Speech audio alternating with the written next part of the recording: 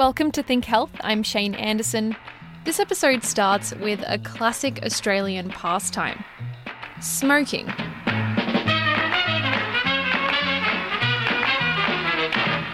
Light up a Viscount, a Viscount, a Viscount. In the 1970s, just under half of Australia's adult population were smokers.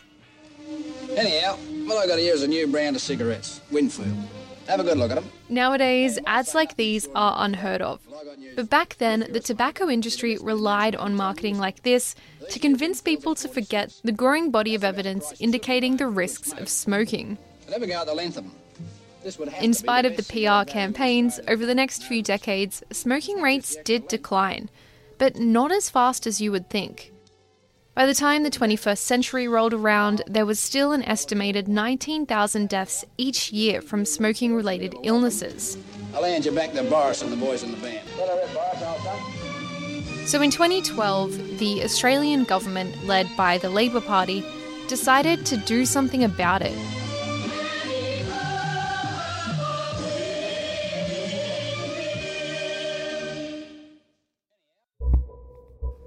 The Australian government is taking on the big tobacco companies in a bid to reduce smoking-related diseases. Gone will be product names in branded fonts or their logos. From next January, the only difference between packs will be a tiny reference to the product name in a uniform font. We are going to ensure that in Australia there are no remaining avenues for tobacco companies to market and promote their products. Plain packaging laws meant that all the branding was replaced with graphic health warnings. And tobacco companies didn't take this well. Tobacco firms are crying foul. They are threatening legal action to defend their brands. Once the government takes away our intellectual property, we've lost that point.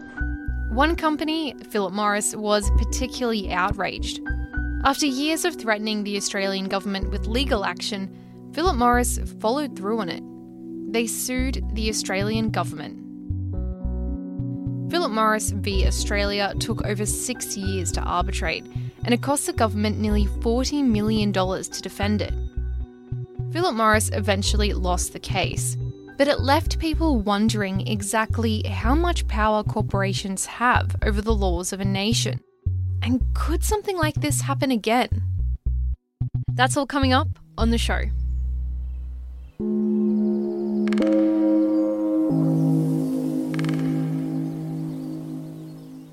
Cases like this have not only happened since Philip Morris v Australia, but they were happening well before the government decided to bring about plain packaging. And it's all because of one thing, one legal mechanism you probably haven't heard of, but its impacts are enormous.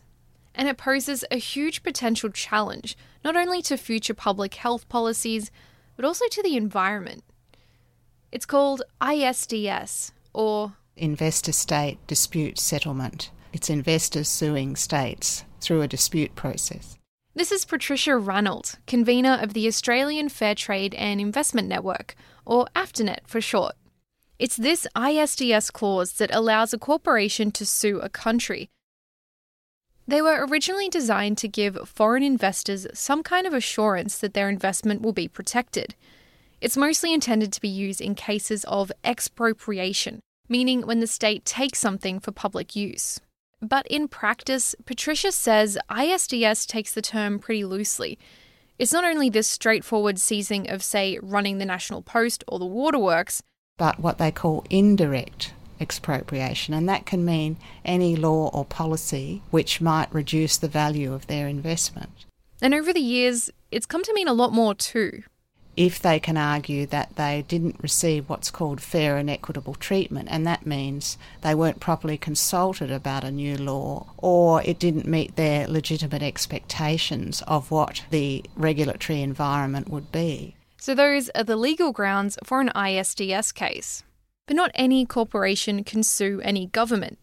First of all, it has to be a foreign investor. So a company based in, say, Hong Kong, like Philip Morris, investing in a country like Australia. And both of these countries have to have already agreed to ISDS in the first place. But ISDS isn't something people sit down to shake hands on. You can really only find them in one place: buried inside trade agreements. You might have heard of NAFTA, also known as the North American Free Trade Agreement. Well, the Trans-Pacific Partnership, the TPP, will be the world's largest free trade. These regional trade agreements are the mega deals signed between lots of different countries. ISDS can also be found in bilateral trade agreements. Korea and Canada have finally reached an agreement on a bilateral free trade pact. Kenya expects to sign a number of trade agreements with the U.S. tomorrow at the sidelines of the U.S.-Kenya Business Forum. Free trade agreements are huge, often secret deals, hundreds of pages long. And ISDS is a really small part of these agreements.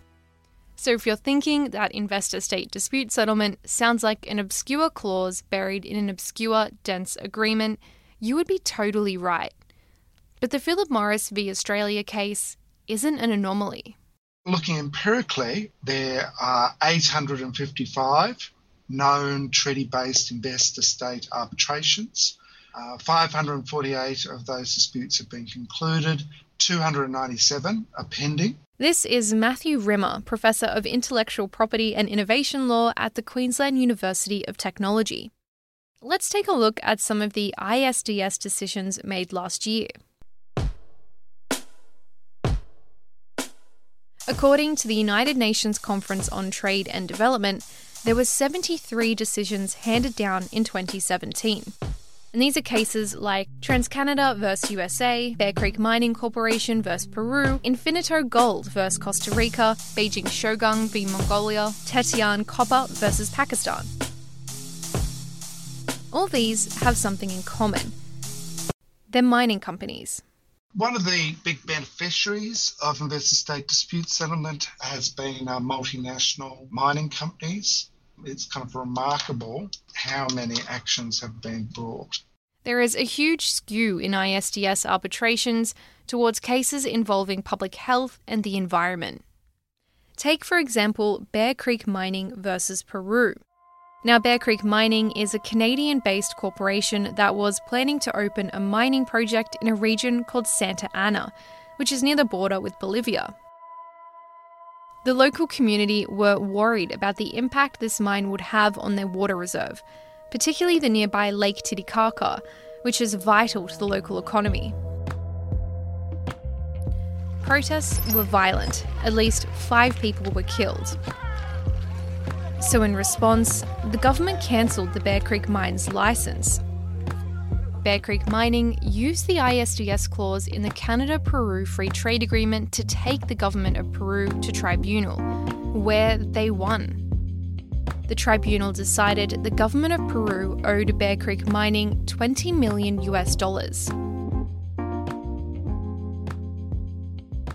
Matthew Rimmer says that in ISDS cases, there's actually a slightly higher chance that the state will win, so it's no guarantee that a foreign corporation suing a government will actually be successful. But even if you win, it's still a lot for a government to go through. Cases take years to arbitrate, and the government has to front the costs of its own representation. For a government like Australia, it's not too hard to absorb $40 million in legal fees. It is a tough sell to the taxpayer, but it's not going to damage the overall GDP. But for smaller nations, some of which have an economy dependent on the industries these corporations bring, ISDS can be a lot harder to face. Why would people enter into these deals that don't seem like they're that great for a government? We have to look at how economics has come to dominate politics. This is Carl Rhodes. He's Professor of Organisation Studies at the University of Technology Sydney's Business School. It's the domination of economic factors over political ones, with the belief that, well, if we give up some political power, we will gain back in terms of economic benefit. And so, in this case, with giving up these rights through the investor-state dispute settlements, the so-called economic benefits are seen as greater than what is lost politically. So it's not uncommon for a company to enter into these free trade deals for the perceived economic benefits. But even then, these benefits could be wiped out by one successful ISDS case. What's more, ISDS is one-sided. A state can't sue an investor if it's the corporation that changes its mind. So this still doesn't really explain why a state would agree to ISDS. Patricia Reynolds says to understand that, we have to look to its history. Well, originally they were intended to deal with a situation in the post-war decolonisation period where countries that were becoming independent wanted to take over the assets that had been owned by foreign companies under the colonial period.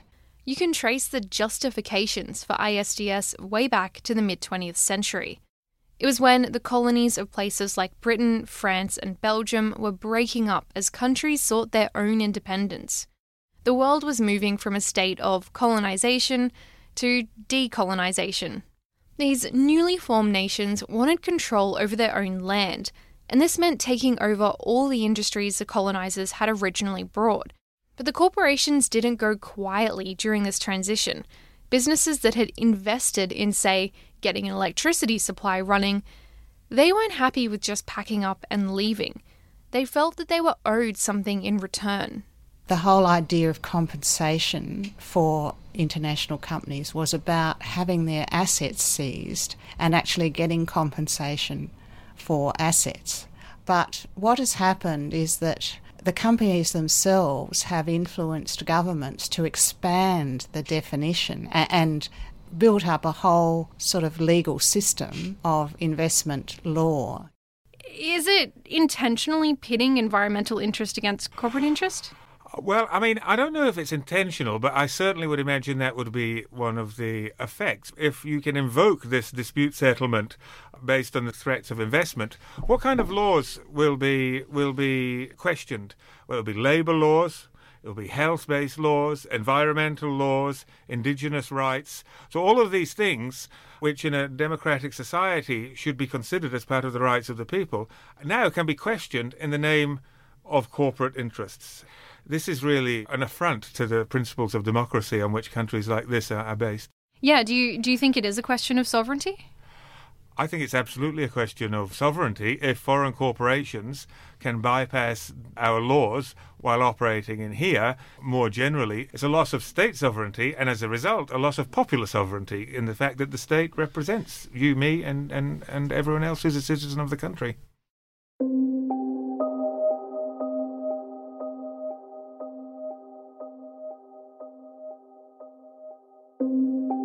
After the break, why Australia is both the villain and the victim in the ISDS debate.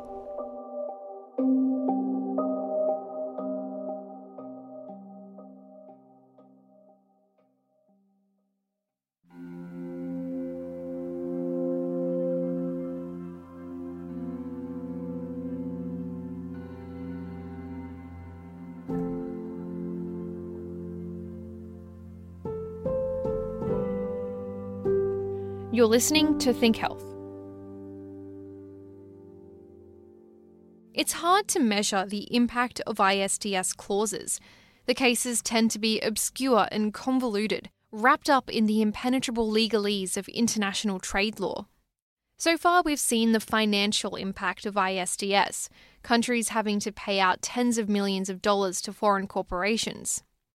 But is the threat alone of a lawsuit enough to stop regulations from even being implemented in the first place? My name's Max Bonnell. I'm a lawyer based in Sydney and a partner in the firm White & Case. Max is a specialist in international arbitration for a law firm with a swanky office in Sydney overlooking the harbour. By his own admission, he's had a pretty extensive career. I've done a lot of work for renewables companies. I've done a lot of work for coal companies. I've worked for tobacco companies. To confess all my sins, I've twice defended Alan Jones on defamation cases. He's also worked on a lot of ISDS cases. Many of them he can't talk about. But there is one he can. Probably the case I've done that's best known in this area, which is the case of White Industries and India. So White Industries is an Australian-based supplier of metal castings and components. For over half a century, the White family has been building on the long heritage of casting the future of Australia's industry. My client, White Industries, went into India to develop a coal mine. When it went in, it provided Coal India with a performance guarantee. This guarantee was a sum of money that the local government contractor was supposed to give back at the end of the project, with a bonus for doing a good job. The project concluded and White Industries asked for its performance guarantee back. Coal India said, no, we're not happy with the job you did, you can't have it. White Industries decided to sue. This was just your average lawsuit through the Indian court system. Unfortunately, it took the Indian court system 9 years to process it. Eventually, White Industries were sick of waiting, and they decided to go one step above. Led by Max, White Industries took the government of the Republic of India to an ISDS tribunal. Their claim wasn't about the guarantee or the bonus. They wanted compensation for the failures of the entire Indian legal system to deal with their case. And White Industries won. Oh, the figure was tiny. I mean, the eventual award, which we got, finished up being about $12 million. In the scheme of these things, the monetary value of this one was minuscule, but the principles underlying it were colossally important. Those principles were a lot to grapple with. To India, a foreign company had just skipped over their entire legal system by invoking an obscure clause they didn't even know they had agreed to until they were sued. And that caused enormous shockwaves within India. It was the first time a successful claim had been brought against India, and no one had really understood the potential ramifications of these clauses. It caused India to take a close look at all their free trade agreements, and they realised they had signed around 70 of these deals. They were trapped in a spider's web of ISDS. What's more, Max had done something called treaty shopping. There is no ISDS clause in the Australia-India Free Trade Agreement, but there was one in an agreement India had signed with Kuwait. Max was able to argue that the ISDS in that agreement should also apply in this case, and the ISDS tribunal agreed with him. The doors were wide open for foreign investors to sue India over things like delays in the legal system, things that are partly out of their control. The message was clear. If you do something that gets in the way of a corporation's profit, your country could end up on trial. With ISDS clauses in future trade agreements, is it going to be a lot harder for governments to do things in line with looking after the environment, like divesting in coal? The short answer is yes, it will. Let's say that Australia were to ban the mining of coal for energy tomorrow. It won't happen, but let's say. There are a lot of coal mines in Australia that are owned by Indian companies. There are a lot of coal mines in Australia that are owned by Chinese companies. There are coal mines that are owned through Hong Kong companies, and there are coal mines that are owned through Singapore companies. All of those countries have investment agreements with Australia. If they were told to shut their coal mines without compensation tomorrow, they could all bring actions for compensation against the Commonwealth. We have more examples of the threat of ISDS being enough to scare governments away, even if a lawsuit isn't successful. We do have very clear examples when Australia was sued by the Philip Morris Company over our plain packaging legislation. The New Zealand government announced it had been about to introduce the same legislation. It announced it would postpone it until the result of the case was known. It took 5 years. And it's the same story around the world. In France, in the UK, Norway, Ireland, even Hungary.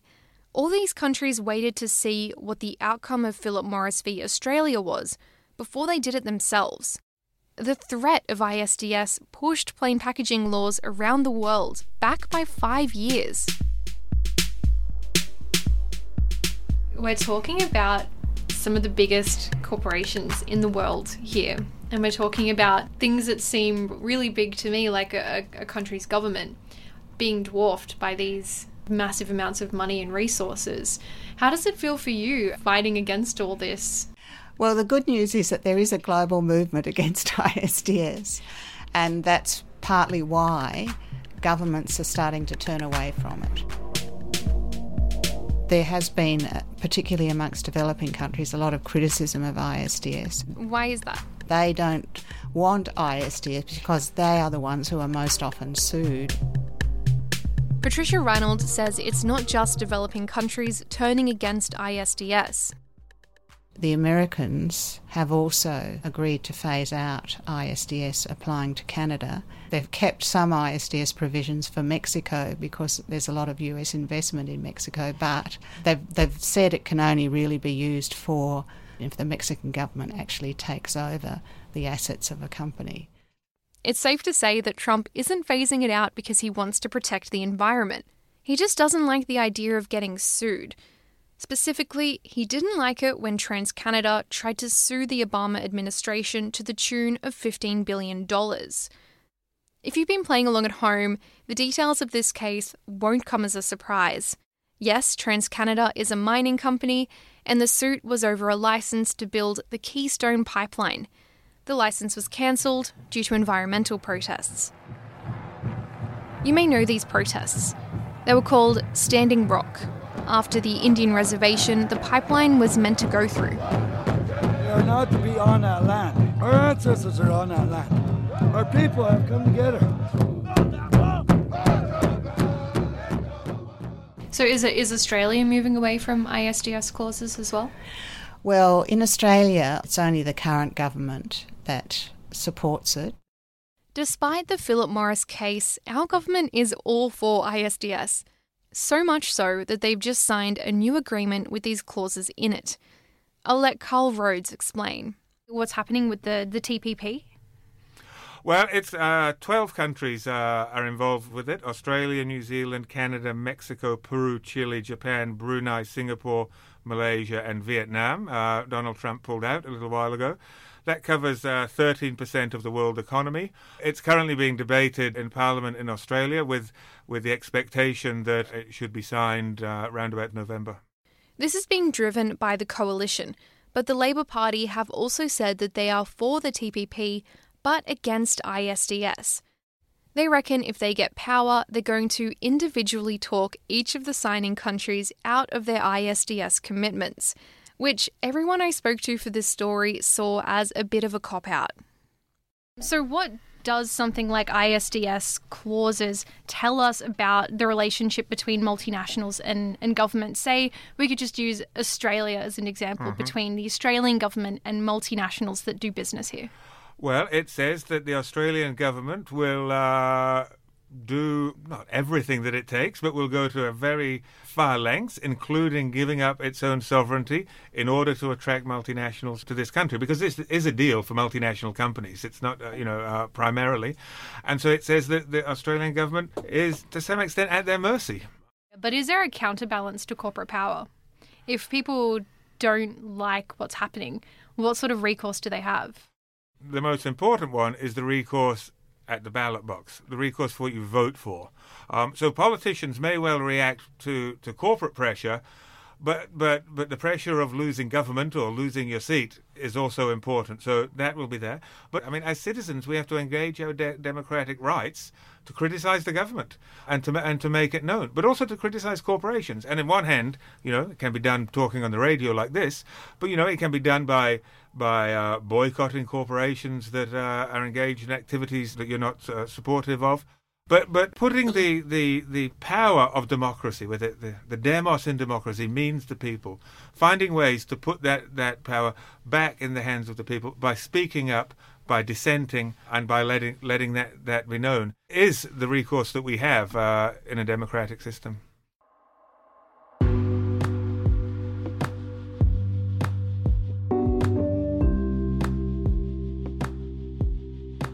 The show is supported by the University of Technology Sydney and 2SER. It's recorded at the studios of 2SER, which sits on Gadigal land of the Eora Nation, whose sovereignty was never ceded. Thank you to Carl Rhodes, Patricia Ranald and Matthew Rimmer for your help with this episode. If you like what you hear and you want to hear more of the Think programming, hit subscribe in your podcast feed. While you're there, exercise your democratic rights and leave us a review. You can also find out more information about this show on our website, that is 2ser.com/thinksustainability.